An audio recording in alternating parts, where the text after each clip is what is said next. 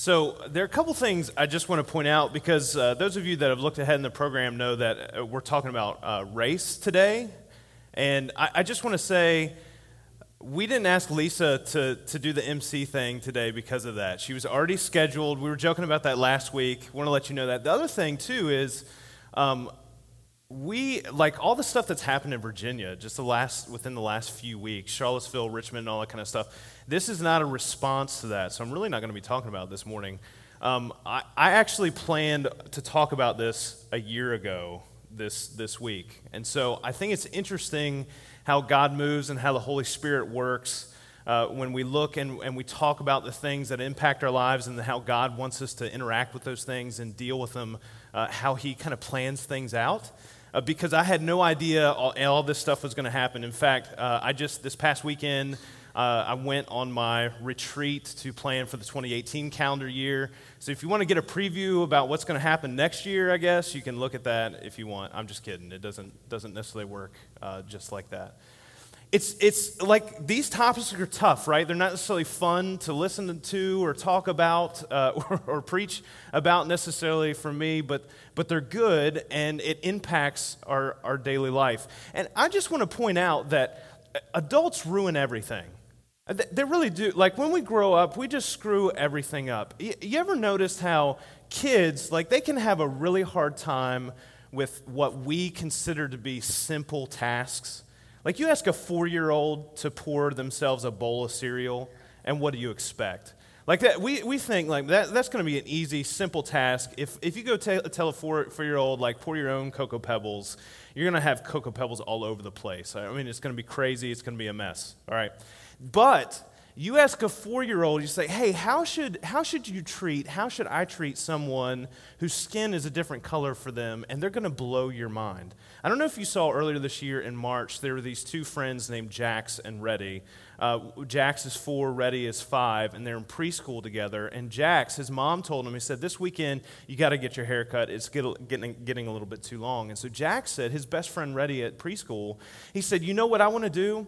I want to get my hair cut exactly like Reddy, so that when we go in on Monday, our preschool teacher can't tell us apart. We're going to look exactly the same. They're best friends.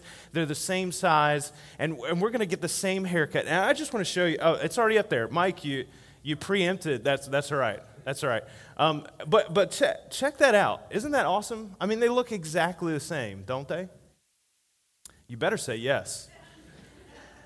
The preschool teacher did. And how amazing, that story when it came out, because there's not a whole lot of good news, on and stuff, that gave me so much joy. So much joy to read that and see that. It feels so good. And then I think, and what's going to happen as they grow up and as they're introduced to other perspectives and other influences in their life? Because what we're talking about today, racism and what it looks like to have a just ethnicity, we don't have this problem because we're born with it. We have this problem because we're taught it and because it's ingrained in culture and society and how we interact with each other. Adults ruin everything. And it's not just a shame that that's the case, but it also is a problem with how God has created us in His image. And if we don't do this right, if we don't get this right, if we don't handle this right, then we are taking out what God intended for us and how we're supposed to interact with each other and replacing it with something we create, and that never works. And this is not like God made us in His own image. Like Jesus isn't white. I know you've seen the paintings, and He's blonde hair and blue eyes, but He's not white. And Jesus isn't black. This isn't a God came down. Jesus actually was a Middle Eastern Jewish man with olive complexion and dark hair and dark beard and wore robes. He was a real person, and that's what He really looked like. And so how do we handle that, and how do we live that out in our lives? See, there's a lot of things. For example, I personally have not confronted racism in our church with individuals here. And I've actually asked people in our church, hey, do we have an issue with this anywhere in our church? I've asked that question. I haven't personally confronted with that. At least if you're racist, you kept it to yourself, and I really appreciate that. That's great. Keep it up. You're doing great. But of course, none of us would admit we're racist. You know what I mean? That's not none of us here would admit that we're racist. But It's kind of interesting because we'll say some awkward things to try to prove that we're not, and it probably doesn't mean what we hope it does. You ever said or heard somebody say, like, I've got a black friend, or I've got a white friend? I know lots of times probably, right? And we use that and we say that it's like, oh yeah, I can understand the perspective of somebody else that has a different skin color to me. Yeah, it probably doesn't mean what you think it means. Or you ever heard somebody say it, or maybe you've said it before, you ever said, I don't see color? They got glasses that help out with that now. They're just sharing the videos on Facebook, like it looks really cool. By the way, I'm white. I don't know if you could tell, you probably had a hard time. It probably doesn't mean what we think it means when we say things like that. We try to prove that we're not racist or we don't have an issue, and so it doesn't affect us and impact us, and it probably doesn't, I get it. And consider this some good-natured teasing, but we're probably not communicating what we hope to when we say stuff like that, especially since for a lot of us, there's still some subtle ways that are ingrained in us and how we've been raised that impact how we view other people with a different shade of melanin in their skin. Some of you, do you remember several years ago, there's this movie that came out, Hunger Games, about 5 years ago, and there was a big hullabaloo around that movie because there were some characters that were cast that people expected to be white when they were cast. Did you hear about this? Maybe not. But it was an interesting study in microcosm and how race impacts and how people view that out in sometimes innocent ways. Because they would say, people were like, oh, these characters, I expected this little girl in this movie, I expected her to be this innocent little blonde white girl instead of some black girl. That's one of the things that was said. This became a big thing. It was all over Twitter, CNN, all these news outlets were talking about this and bringing that out. And they're talking about how, like, you don't have to be intentionally racist, right? Somebody didn't say that to intentionally say that, but what does it mean to have this mentality where we would say something like that, something like an innocent white girl versus some black girl? Like, where does that come from that we would think that a white girl would portray innocence better? Especially when the author was interviewed and she was described, this character in the book was described as having dark brown skin, and the author said, yes, I wrote that character as an African American. Like, where does that come from? And how do we recognize that, and how do we deal with that as Christ followers in this world? I don't think most of any of the people who shared that opinion set out to be racist. But some of the things that make the issue of race messy, still touchy, and still divisive today is that wrong ideas and wrong thinking can be so deeply ingrained in us that we don't even realize that it's coming out in how we're living our lives and interacting with other people. I think I can give you a quick example that maybe you've done in your life before. I know I have. Have you ever been telling somebody a story or an interaction of something that's happened in your life? Like maybe you went and got coffee and you had this interaction with someone that was in line, and you say, yeah, I was standing in line to get coffee, and this black lady was beside me, and she was really nice to me, and that was great. Why would I point out her skin color in sharing that story? Or maybe you've been talking with someone, and you said, yeah, man, I've got this. I was driving to work, and this white guy cut me off. Because white guys always do that.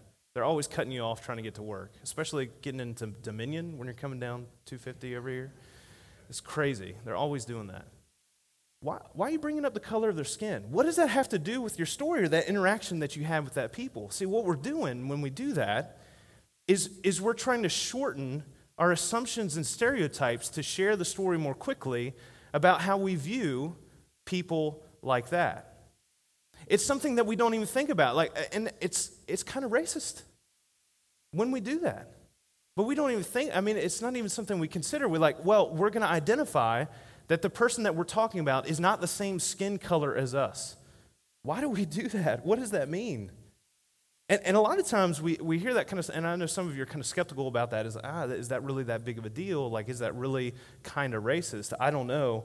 Well, see, the biggest issue and the greatest leap forward that we could take as a church is just to recognize that there are very nuanced and very subtle ways and impacts that the issue of race has had on our culture and has on the subculture of our church and how we interact with other people. Let's remember that it wasn't until 1964 that the Civil Rights Act desegregated on the state level and was enforced by the federal government. Some of you grew up with that. It was only 53 years ago. especially if you had any connection with the Deep South. Some of you in this room have lived through that recent part of our nation's history, and all of us are still feeling the impact. I've got family that are racist, say racist things. Let's talk about the church. In the church, on the one hand, in our nation's history, we had preachers who preached pro-slavery messages, who misused the text of the Bible to say that slavery was fine, and Christians believed it. On the other hand, we've got William Wilberforce and Christians who championed and pursued abolition and led the abolitionist movement. We've got a messy history, and the one thing that doesn't help is when we ignore it and we don't talk about it and don't recognize it as a thing. We've got to recognize it. We've got to admit that we got it wrong in the past. And if anyone is going to continue to help things better, it's not going to be by denying that there are places in which it exists that we don't expect. I'm not sure when the last time it was when you talked with someone who had a different experience or perspective or skin color as you about these issues, but I want to share a couple of perspectives from people in our church who have a different skin color from me. I asked them 3 different questions, and they responded, and I'm sharing these anonymously. And here, I'm going to give you the questions and a couple of perspectives from that. The first was, how has race impacted your life? Have you experienced racism? If so, what did that look like? The first is this. I can't really say how race has impacted my life. It's not always clear what motives people have for treating you a certain way or opening and closing doors. I can say that I'm very aware that I'm black and cognizant of the fact that I don't look like the majority of folks with whom I associate. I'd rather not describe a racism experience. The second, another perspective was this. Having started school in the late 60s, where my brother and I were the only black kids in the whole elementary school, it was quite evident to me that different was bad.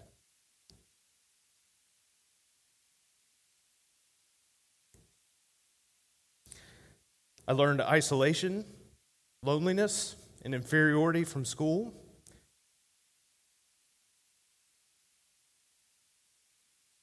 While simultaneously being encouraged at home. After all, my parents started me at the first grade at age 5. It was confusing. My overall takeaway was that I was smart and I could be successful. I just couldn't have friends. And here I am now at age 55. I'm still smart. I have only one really close friend. And I'd say I'm moderately successful because I've accomplished a lot, traveled, educated, employed, raised a family alone. But my work life is continuously challenged when I come across coworkers who treat me as inferior. My ideas aren't good, so they aren't listened to, yet my verbalized thoughts are often reformed and uttered by someone else and then thought of as great. When I stand up for myself, it can't be because I'm right. I'm treated as if it can only be because I must be jealous. If I execute a project well, it must be because I had help. It goes on, but you get the idea. You might not feel like you deal with racism. And you might feel like things have gotten a lot better, which I think they have, and I believe that too. But these are people within our congregation, our brothers and sisters in Christ, who deal with this day in and day out. The second question I asked was this. When the topic of racism comes up, how do you respond? What do you want others to understand about your perspective? I like to engage. One response was, I like to engage in discussion on racism. I'm not as interested in the flaring emotions as the historical and socio-political topics arise. My kids and I discuss prejudice fairly often. In a recent discussion with my daughter, I told her to always give a person the chance to show you who they are and then govern yourself accordingly. If someone hates, dislikes, or disrespects you because of your skin color, it's very much a personal problem and unfortunate. I don't believe in returning hate. That can be tough to adhere to in certain situations. Another perspective was this. Occasionally, I broach the subject of race as a learning experience for peers to help them understand that there's an extra layer to process among those of us who are from a diverse background. Listen to this description, because I think this is hugely important, and I'll tell you why. It's sort of like someone who is non-English speaking, engaging in a conversation with an English speaker, so they have to translate and respond quickly in order to keep up in the conversation. Here's why I think that description is so brilliant. It's because Americans are pretty good at being really snotty with people whose language, for them, English is a second language. And how arrogant is it? Like, we can't speak other languages. And yet we'll treat someone whose primary language is French or something like that, and they speak English. It's like, why can't you speak English any better than that? Like, that's one of the things that we do pretty regularly. And I just think that's such a brilliant way to describe that. Anyway, as an example, my son used to love to wear hoodies in his early teens, always had it covering up his head. Once in a shopping center strip mall, his innocent boyish burst of energy caused him to run across the parking lot. I told him I'd meet him in GameStop, so he wanted to get there as fast to have more in-store time. But as a parent of a person of color, it was a worry as the world could interpret that imagery as he must have stolen something. Would anyone else ever have to consider that as a potential life-ending moment? I don't know like where you are in your life. I don't know how that makes you feel hearing those stories. But even more important, after hearing these experiences, I want you to hear the responses to this last question. How can the church continue to show a godly light on tough topics like race? The church can continue to welcome all. Here's one perspective. The church can continue to welcome all people, keep the lines of communication open about various cultures, and celebrate its diversity every now and then.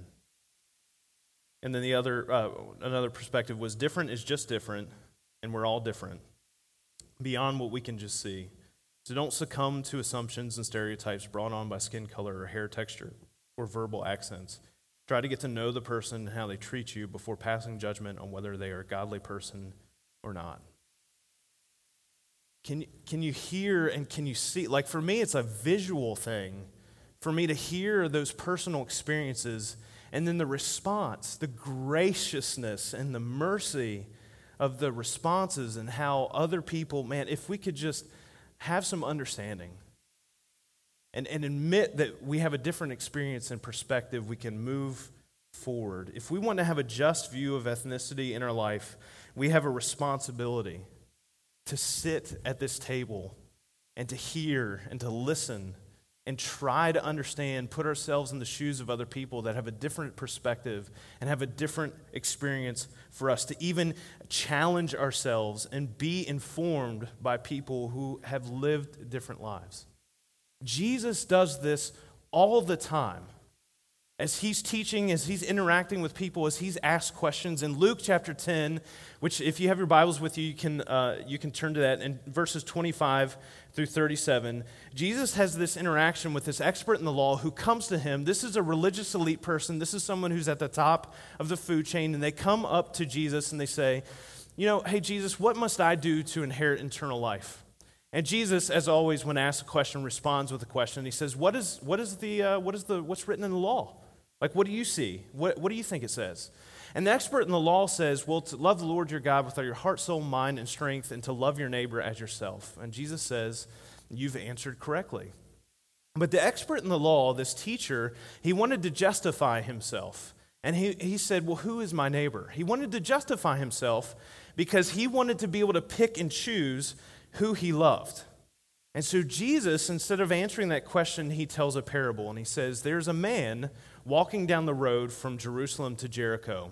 And as he was going along, robbers came along, and they beat him up. They took all of his stuff. They left him on the side of the road for dead. He said he's laying there, and along comes a priest. So a priest, this is the person who is making sacrifices for the nation of Israel. This is the person who had gone in as people were bringing animals to sacrifice on behalf of their sins. They would be doing that. So this is a big-time person. He's walking down the road.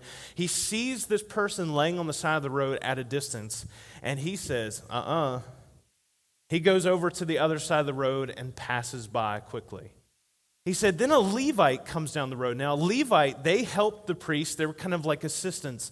And so they were working in the temple. They were constantly involved in all the religious practices of Israel. He's walking down. He walks up to the guy. He sees him laying there, and he's like, nope. And so he goes over to the other side of the road and crosses by. He said, then a third person comes along, and this person is a Samaritan. And this Samaritan comes along. He sees this guy on the side of the road, and he stops and he helps him. He helps him get up on his donkey. He takes him to an inn. He gives the innkeeper 2 days' worth of earnings to take care of him and to heal him. He helps to wash out his wounds with oil and wine, which are things that they would use to clean a wound at that time. And he says, when I come back this way, I'll pay you whatever I owe you up to this point. Just make sure you take care of this person and help him get well. And I'm going to come back and I'm going to check on him. And so Jesus says in verses 36 and 37, he asked this religious elite guy, this religious leader and expert in faith, which of these three do you think was a neighbor to the man who fell into the hands of the robbers? And the expert in the law replied, the one who had mercy on him. And Jesus told him, go and do likewise. You might be wondering, what? That doesn't have anything to do with race. You have to know a little bit of history here. Because there's a reason why this expert in the law didn't just say the Samaritan. It's because Samaritans were less than human. They were racial half-breeds.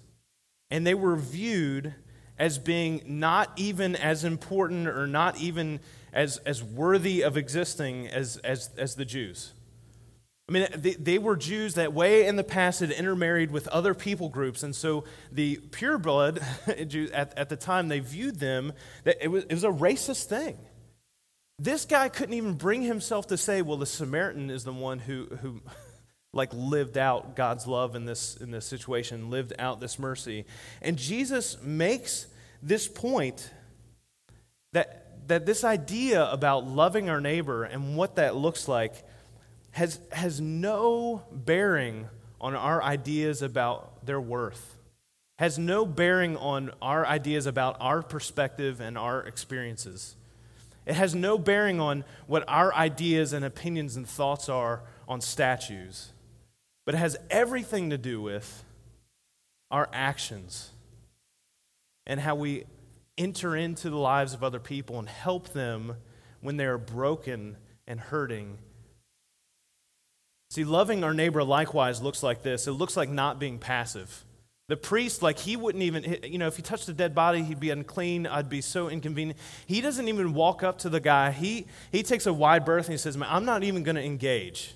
This is a crazy, I'll let other people worry about that. I'm not even going to touch that kind of stuff. Don't be passive. People who love their neighbors don't avoid the trouble their neighbor is in. The other way we love our neighbors is that we're not dismissive. The Levite walked up to this guy. He saw what kind of condition he was in. He could tell that he was still alive, and he said, this guy probably deserved it. Or this guy was in the wrong place at the wrong time. It's his fault. He knew what this guy had been through, and he still crossed the road and walked down. People who love their neighbors don't remain willfully ignorant when inconvenienced by their neighbor's reality. And the other way that we love our neighbors likewise is that we accept responsibility. As a church, our second rule is no one stands alone. And for the church, the Big C global church, no one should stand alone. So let's not be satisfied with just recognizing that there are people in our lives who have been beat up simply because of race, but let's let our actions and words be catalysts for the healing of the pain and brokenness of others, even if it was caused by someone else. It's not about whether or not you did it or you were racist. It's about whether or not the other person had this experience. And privilege, that's I said that, and some of you were triggered. Trigger warning, privilege. We're going to talk about that. That's such a hot button topic of today.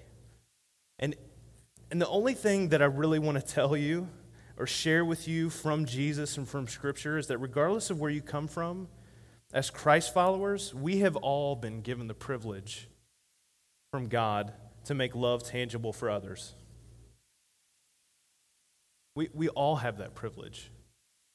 So whether you're an expert of the law on top of the food chain or a marginalized Samaritan, whether you're red, yellow, black, and white, we're all precious in God's sight.